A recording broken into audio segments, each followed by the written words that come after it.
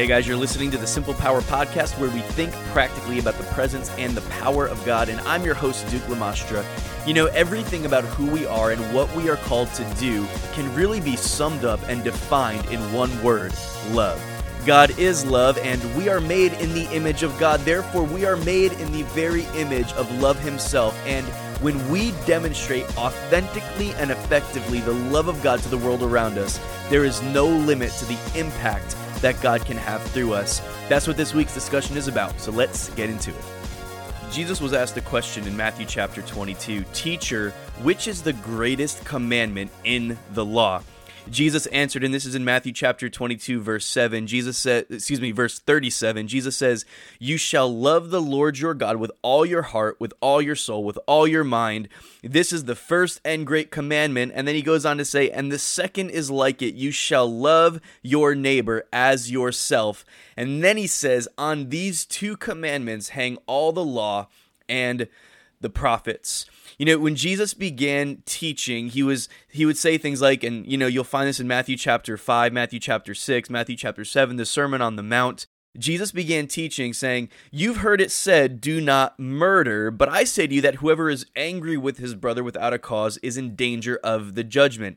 You've heard it said, 'Do not commit adultery,' but I say to you that whoever looks at a woman to lust after her has already committed adultery in his heart." What was Jesus doing? He was getting to the root issues of sin, taking away our ability to justify ourselves because, well, I've never done anything like that. I've never murdered anybody. I've never committed adultery with somebody. Like, I've never done those things. I've never done anything that bad. And I know you can't see me right now because you're listening on the podcast, but I'm doing air quotes around a lot of these things that I'm saying right now. So we sometimes will try to justify ourselves and we'll say, I haven't done anything that bad. But Jesus is dealing with the root issues of sin problems. He's highlighting the deep issues of the heart that often lead to overt sin. Sometimes it's the covert sins, the ones that we can easily hide, that become the most dangerous. Why? Because no one can call us out on it because they don't know, because they don't see it. It's dangerous because we all know how to put on a mask and walk around acting like everything is okay. And so we'll justify ourselves because we haven't done anything where we've been caught in sin or anything like that, or where it's been in the public eye maybe. And so Jesus is dealing with the fact that sin is more than just these big overt things that people do sometimes, like that's the only problem. No, he's going a little bit deeper than that. Grace, let me just say, is the very ability of God working in our lives that empowers us to walk rightly. I know that there are those that would say that grace gives you an excuse to sin, that grace gives you, people like to throw around this term, the license to sin, but that's not what grace does. That's an abuse of grace. Remember, you've heard it said that you shall not murder, that you shall not commit adultery. But I say to you that if you even look upon a woman to lust after her, you've already committed adultery in your heart. The law said, do not commit adultery. Grace says, lusting in secret is adultery of the heart. It's just as bad. Covert sin is just as bad and destructive as overt sin. Now here's the balance. The grace of God is so much better than we realize. We are saved by grace, period. We're not saved by our works. We're not saved because of the good things that we do. We're not saved because of those things. We are saved by His grace. His grace is so good and so complete that our sin doesn't actually even separate us from God. I know that a lot of people think that just because they messed up, because they sinned, because they did something wrong, because they missed the mark, that they are separated from God, that now they have to go through this ritual of repentance and beating themselves up and feeling bad and walking around with guilt and condemnation and shame and all this kind of stuff that sin brings. But that's not what we have. We have a better invitation than that under grace. We are not separated from. I'm convinced that neither death nor life nor angels nor principalities nor powers nor things present nor things that come, neither height nor depth nor any other created thing will be able to separate us from the love of God that is in Christ Jesus our Lord. Jesus went to the cross and he died in our place, and he took our penalty and he took our punishment. He took our sin upon himself, the sin that you've already committed in the past and the sin that you're going to commit in the future. It has all been nailed to the cross, and Jesus declared, "It is finished." But grace still calls us to a higher standard. Paul says it like this. In Romans chapter 5, I'm actually going to read a few verses here, starting the last couple verses of Romans chapter 5, and then continuing right into Romans chapter 6. Paul says, "Moreover, the law entered that the offense might abound, but where sin abounded, grace abounded much more. So that as sin reigned in death, even so grace might reign through righteousness to eternal life through Jesus Christ our Lord." Now going into Romans chapter 6, verse 1. "What shall we say then? Shall we continue in sin that grace may abound? Certainly not." And I'm reading from the New King James. "Certainly not. For how shall we who died to sin live any longer in it? Or do you not know that as many of us as were baptized into Christ Jesus were baptized into his death? Therefore we were buried with him through baptism into death, that just as Christ was raised from the dead by the glory of the Father, even so we also should walk in newness of life." I'm going to skip a couple of verses and I'm going to look at verse 8. "Now, if we died with Christ, we believe that we shall also live with him, knowing that Christ, having been raised from the dead, dies no more. Death no longer has dominion over him. For the death that he died to sin once for all." Come on, once for all, "that the life that he lives to God. Likewise, you also reckon yourselves to be dead indeed to sin." Reckon or consider yourselves to be dead to sin, but alive to God in Christ Jesus our Lord. Last verse, verse 12. "Therefore, do not let sin reign in your mortal body, that you should obey it in its lusts." You have a new nature in Christ. You are a new creature, a new creation. Your new nature is not a slave to sin like the old nature was. We often get this part completely backwards, and we really mess up when we say things like, "Well, after all," like when we mess up, when we sin, when we do something wrong, "Well, you know what? After all, I'm just a sinner saved by grace." Or we blame it on the sinful nature, or the devil made me do it. Guess what? The devil didn't make you do it. He did not make you sin. Sin didn't make you sin. A sin nature did not make you sin. Listen, you do not belong to sin anymore. You belong to God. You were crucified with Christ. Paul says, "It is no longer I who live, but Christ lives in me."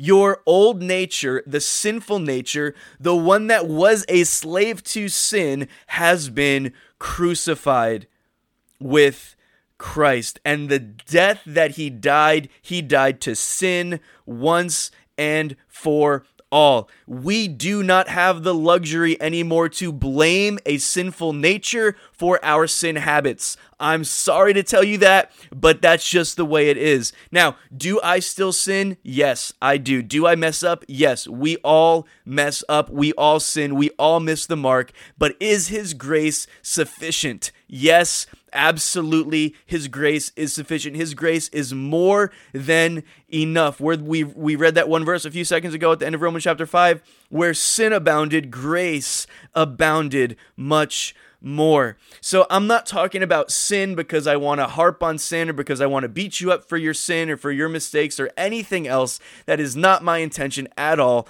All I want to say to you is this, that when we call sin something else, when we take our issues and our problems and we try to wrap them up in a package saying, "Well, you know what? That's just my sinful nature acting up," we are missing the point. We just need to actually learn to call sin what it is. Sin is sin. And it's not just when it's the public sin that people see.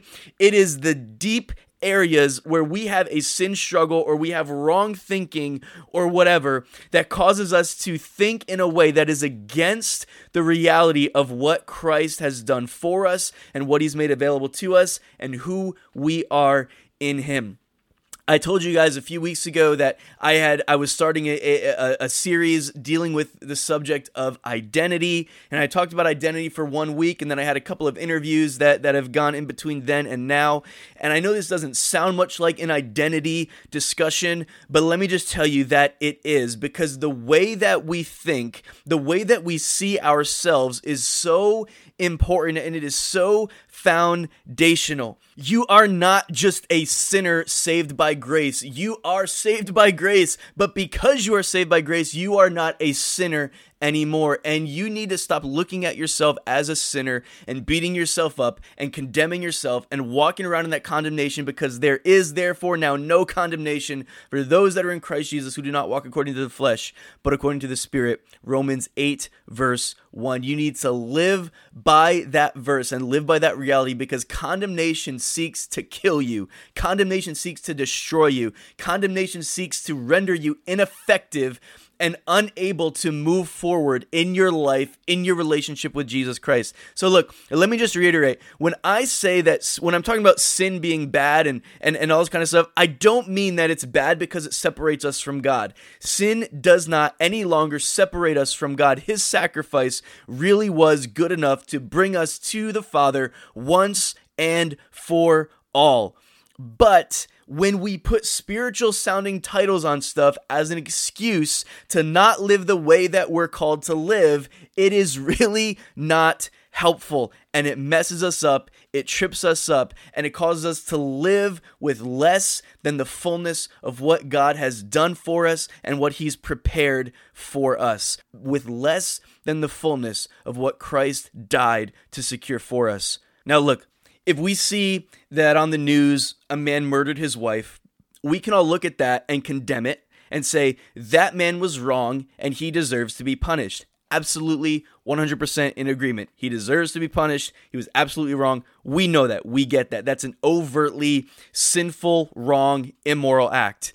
But then we will ignore the resentment or the bitterness that we've been harboring in our own heart toward that person that wronged us like 18 years ago, and we think that it's okay because it's on the inside and nobody knows about it. Like, we can openly condemn the overtly racist acts that we see on TV. We can condemn overtly racist acts of, like, from groups like the KKK and things like that, and we can say, oh, well, that's obviously wrong, and we get that, but then ignore our own predispositions to judgment of another person simply because they're different than we are, because they have a different skin color than we do, or whatever. Jesus said, essentially, love the Lord and love your neighbor. On these two things, on these two commandments, hang all the law and the prophets. Now, just look at the 10 commandments, for example. Do not murder, right? Well, if you love your neighbor, you won't murder your neighbor. That's pretty safe to say, right? Do not commit adultery. Well, if you love your neighbor, you won't sleep with your neighbor's spouse, right? Do not steal. If you truly love your neighbor, you're not going to steal their stuff. You're not going to take their stuff without permission. So the question becomes, who is my neighbor? Let me help you. If they're walking around on two legs, they are your neighbor. If they come into your airspace, your zone of contact, they are your neighbor. In Matthew 25, Jesus said, when I was hungry, you gave me something to eat. When I was thirsty, you gave me something to drink. When I was a stranger, you invited me in. When I was naked, you clothed me. When I was sick, you visited me. When I was in prison, you came to me. And then the question comes, well, when did we do these things? When were you hungry and we fed you? When were you ever, Jesus, when were you ever in prison? When were you ever sick? That never happened. Jesus was never imprisoned and he was never sick. So they're like, when? The question is when did we do this? And Jesus says, inasmuch as you did it to the least of these, you did it to me.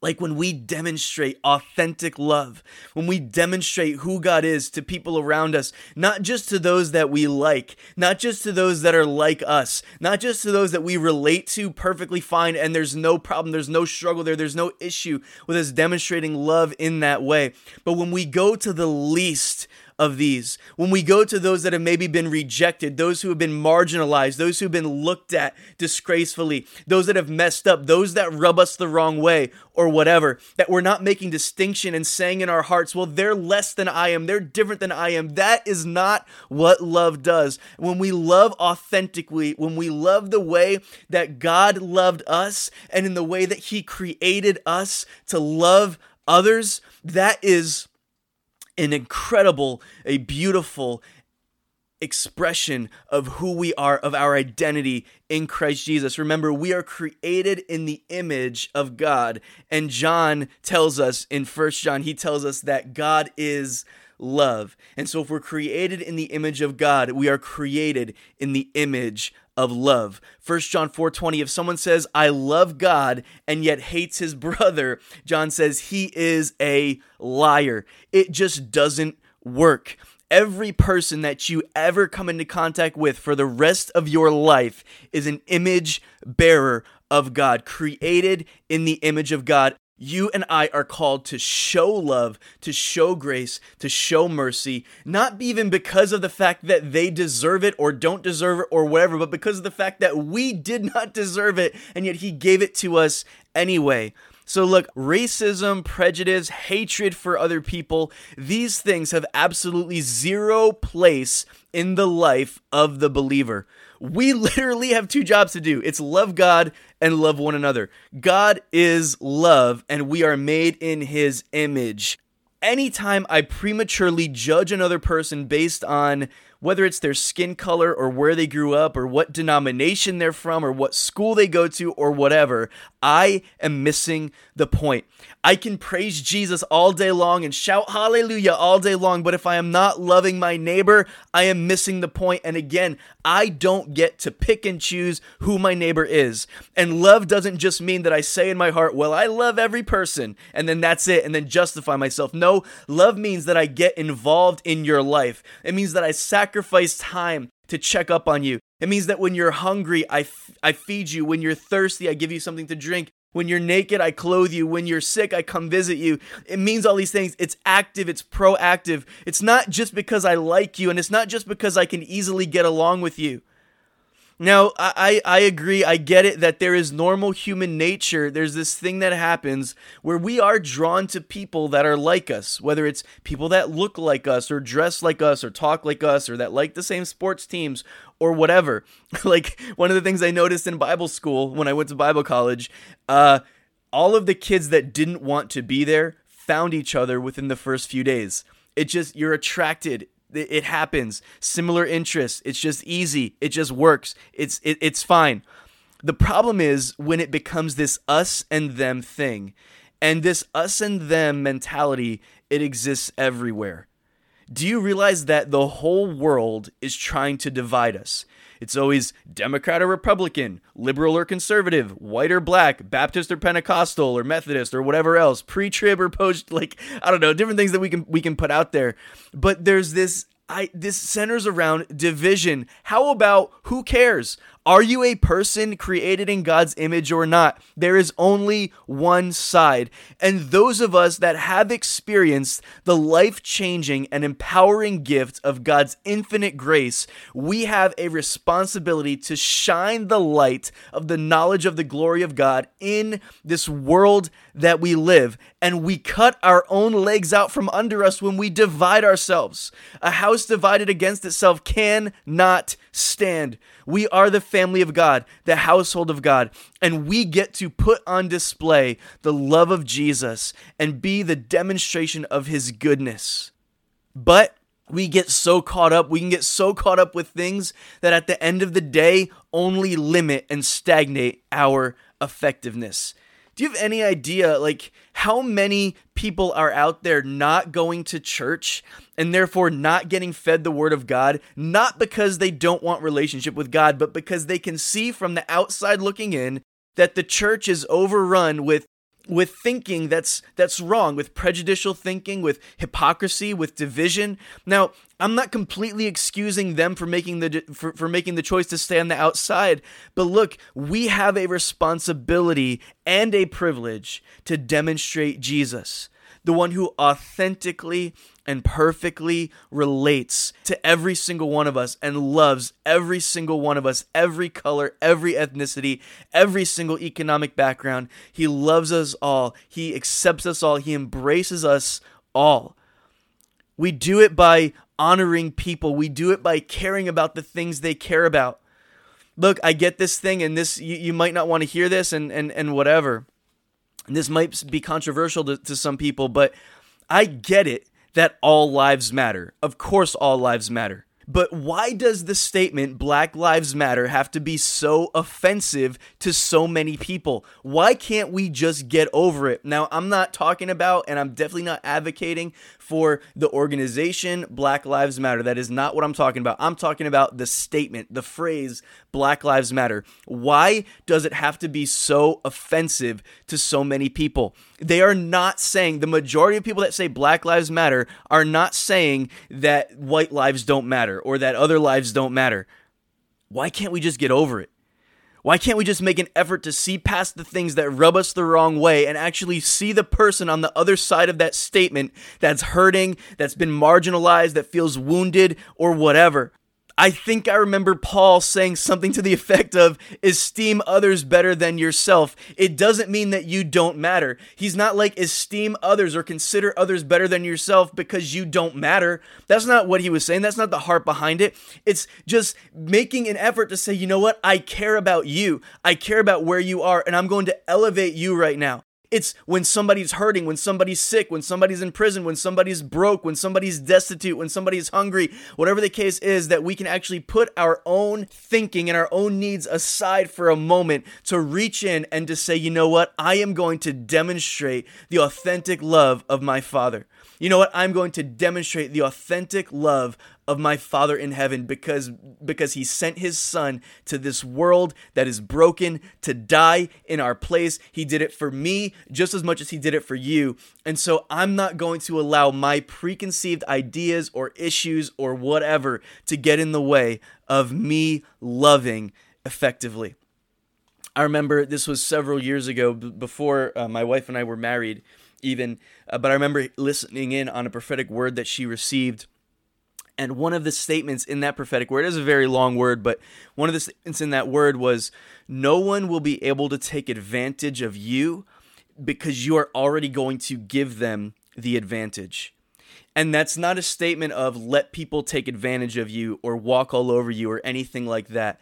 But when you put your claws away, when you get off of the defensive and stop caring so much about your rights or being right, and unfortunately, if I'm honest, just historically speaking, the church has been known for things that are not love, for things that are not loving, for lack of empathy, for, yes, things like racism and hatred, for intolerance.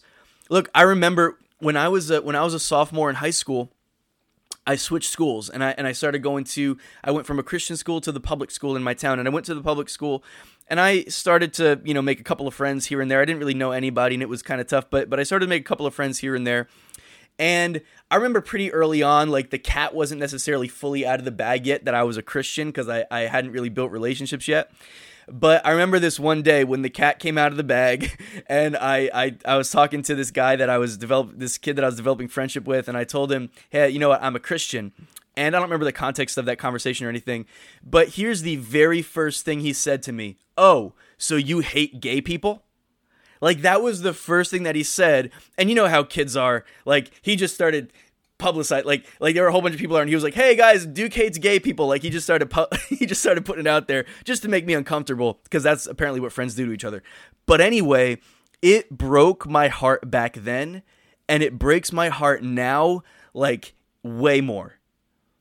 That is the perception that the world has about who the body of Christ is, about who the church of Jesus Christ is, about who the church of the one who left heaven to come to this world to give his life for the poor and the broken and the marginalized and the destitute and every single person, the one that left heaven, that stepped out of eternity and came and laid his life down in it, dying a gruesome death, being tortured for every single one of us, regardless of where we're from or what color we are or anything else that you can put out there. He died for all of us.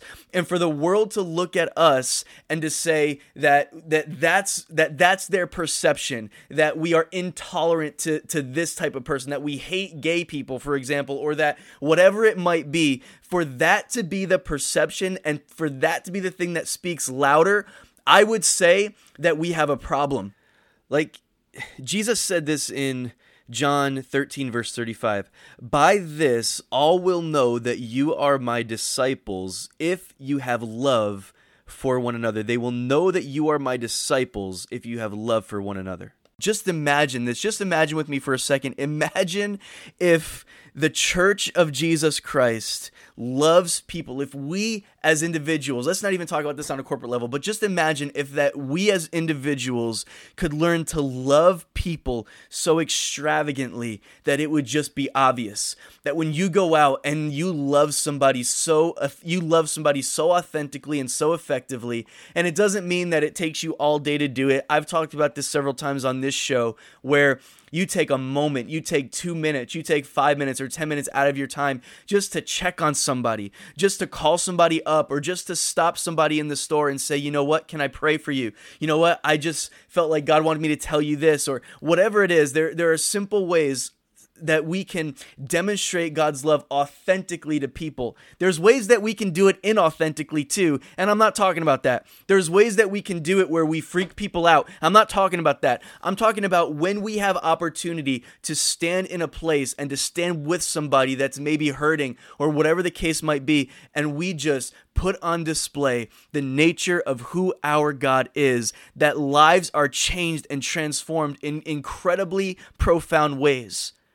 Because his grace is just so good, and he takes our simple efforts, our humble efforts, our meager efforts sometimes, and he takes them and he can amplify it to that person or to that group of people in such tremendous ways that they see Jesus through our imperfect actions. It is absolutely amazing what God will do when you just simply put yourself in a position and say, you know what, God, I'm willing. I want to be your hands. I want to be your feet. I want to represent who you are well to the world around me. And you just recognize, you know what, God's leading me to call this person, or God's leading me to speak to this person, or whatever. Imagine if we could love so effectively that it would just be obvious, you know what, without us even having to say anything, you know what, this person must be a Christian. This person must be one of Christ's followers. That if that could be what speaks louder than everything else, that when they see us, that they would see love himself. That when they see us, that they would see Jesus for who he really is. And if that could be the thing that our heart burns for more than anything else, that if our heart could burn more than anything else, more than being right, more than being on this side or on that side, or having it all figured out or whatever, that if our lives could simply be based on this, that we want Jesus to be seen through us for who he really is. Just imagine the impact that we could begin to have on this world. All right, everybody. Well, I just want to thank you so much for tuning in. Really appreciate you being here. If you haven't done so already, if you would consider subscribing to the Simple Power Podcast. And just so you know, if you're here on simplepowerpodcast.com, you can get this on Spotify, on Apple, on Google, on pretty much all of the major platforms for listening to podcasts. Check it out wherever it makes the most sense for you, wherever there's the least amount of friction for you. But anyway, for now, have an awesome week, guys, and I look forward to being back with you next time.